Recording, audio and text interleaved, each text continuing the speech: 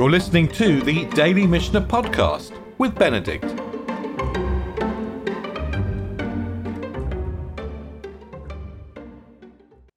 So the first chapter of the Mishnah of Megillah remembered all the way back to Joshua, even actually all the way back to Joshua, and then it went back to Shiloh and David and Shaul, as if we're in Galut, and yet we're remembering the way things were beforehand. And maybe it's because of that the Mishnah mentioned different kinds of writing. So as we begin the second chapter of the tractate, which will get into the question of writing in much more detail, we're going to come back to this question of Hebrew scripts, and the Mishnah is going to refer to a script called Ashurit. Ashurit literally means Assyrian, but actually it's the Aramaic script which the Persians took on after they conquered the Babylonians who conquered the Assyrians. So it's geographically in Assyria. And this nice little table, which I've pasted on the source sheet, if you're on the podcast, just have a look at the source sheet, which is linked in the description.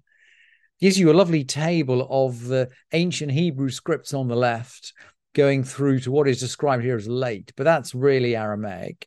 And then you can see modern Hebrew towards the right, and then Greek and Latin. So you've got a complete illustration of the development of our alphabet, including the Latin alphabet, right from early Hebrew. And maybe we can say, by the way, that the modern alphabet begins with the Jews. It doesn't quite, because there are some Ugaritic inscriptions with an alphabet from near Phoenicia, but it does practically begin with the Jews. Maybe that's a gift that Jews have given to the world. And nowadays, we don't write very much in ancient Hebrew. But I brought on the source sheet just two pictures of scrolls from the Dead Sea. So they're basically from probably the 1st century of the Common Era. And you can see the top one, which is from Tehillim, is actually written in Hebrew script. And the bottom one, which what we will call now modern Hebrew script, which the Mishnah will call Ashurit, will call Assyrian. It's the Aramaic script. And the bottom picture is the ancient Hebrew script. And you can just make out the letters very slightly, but you can see there, like the ancient Hebrew script letters on the table above. And they are indeed found in Qumran in a copy of Sefer Vayikra. And it's not a complete copy. Some of the scrolls in Qumran in the Dead Sea were damaged, but there's enough of the scroll there to know that it's a copy of Sefer Vayikra, and it's actually written in ancient Hebrew script. And with that in mind, let's turn to the Mishnah. And the Mishnah begins, we will talk about language and script, but we're first going to talk about the Megillah as a whole. Hakoreh et ha-Megillah lemafreya lo yatsa. Someone who reads the Megillah, lemafreya means backwards, or it means out of order, or it means disordered. Someone who reads it not in its proper order. So maybe you wander into a Megillah reading in shul and they've got up to the 6th chapter. So you hang in there from the 6th chapter till the end. And then you go somewhere else and they read you the first 5 chapters. And the Mishnah says, HaKoreh et ha-Megillah lemafreya, someone who reads it out of order, lo yatsa, hasn't fulfilled their obligation. Somehow we need to hear the whole story in one whole. This thing runs right from the beginning to the end. It's not a meaningless ritual. It's not as if we just have to get through the chapters. We have to understand the whole story. And we'll see that the Mishnah will come back to this a little bit later. We need to read the whole thing in order.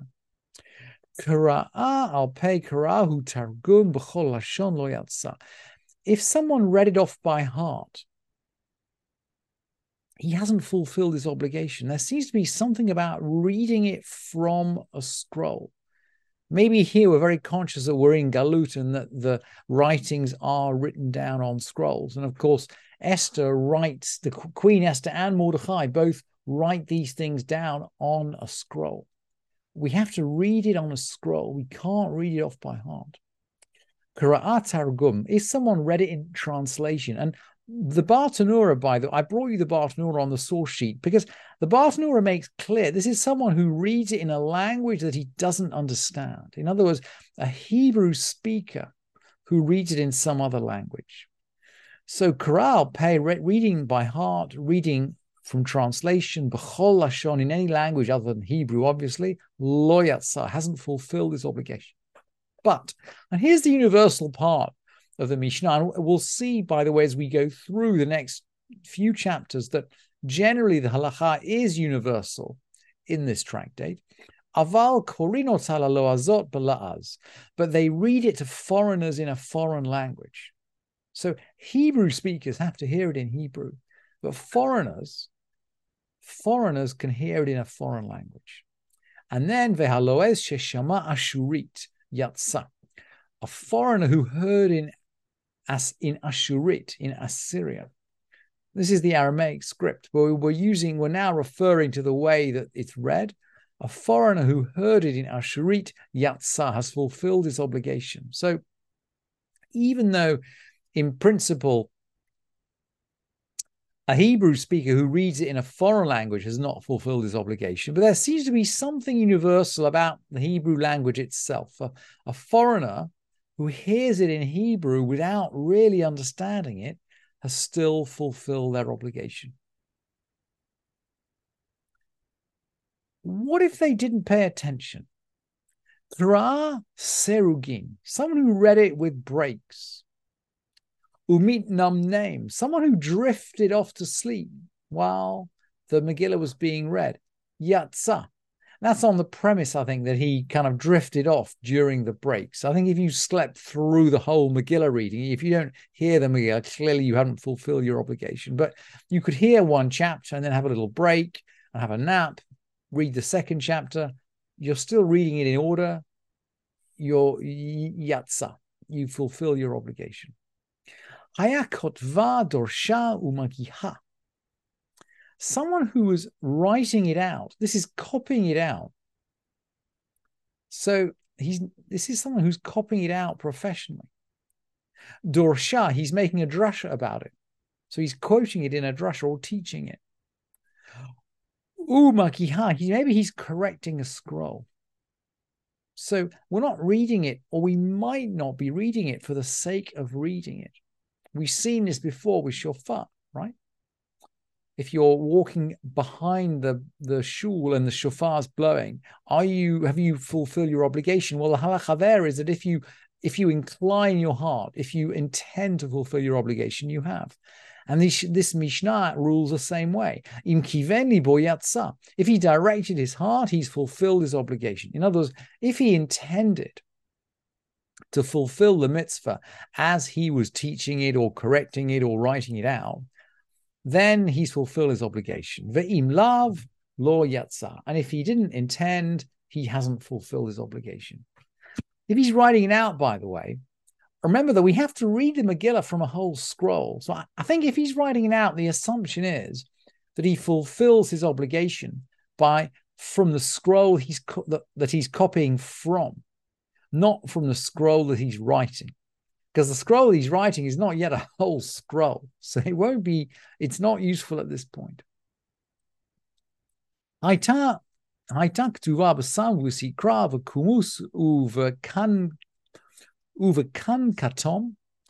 written with, the Sephora translates it as arsenic with red chalk. Bartanura goes with red chalk, with gum, with sulfate of copper. Al-Niyar diftara, on paper. Sephora translates diftara as scratch paper. Diftara is parchment that's not really been properly prepared. But maybe it is scratch paper. It's basically it's not proper. It's not proper paper. Lo yatsa. none of these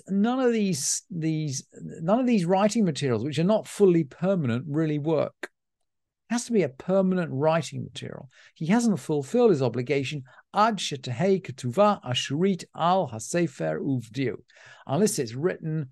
He hasn't fulfilled his obligation unless it's written in Aramaic script, in ashurit, on a scroll and in ink. It's got to be written with proper materials in the proper script. And just the Bartanura just clarifies, al hasefer, on a scroll, that means al haklaf, on parchment. In other words, we're not talking about a paper scroll here or a paper book. We're talking about parchment. Ben ir shehalach lichrach uven krach shehalach li'ir. Someone from a town who went to a walled city. This is walled from the time of Joshua bin Nun. So he's from a town, he's supposed to read on the 14th. But in the walled city, they read on the 15th. Ben ir shehalach lichrach uven krach shehalach li'ir. Someone from a town who went to a walled city, someone from a walled city who went to a town.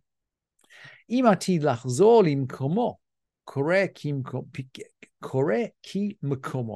going to return to his old place, his own place, he reads like his place. And if not, he reads like them. Of course, the question is, when is he going to return? And the Gemara actually ties this down at daybreak on the morning of Purim. So in other words, you're somewhere on Purim evening. According to the amount of time you can spend in your new place is incredibly limited, according to the Gemara. If you intend to be there at daybreak the following morning, then you read with them. If you intend to set off home before daybreak the following morning, then you basically read like the people at home. Umehechan kore adam et Megillah. And from where does a person read the Megillah? Ve'yotzeh ba'yedei chovato.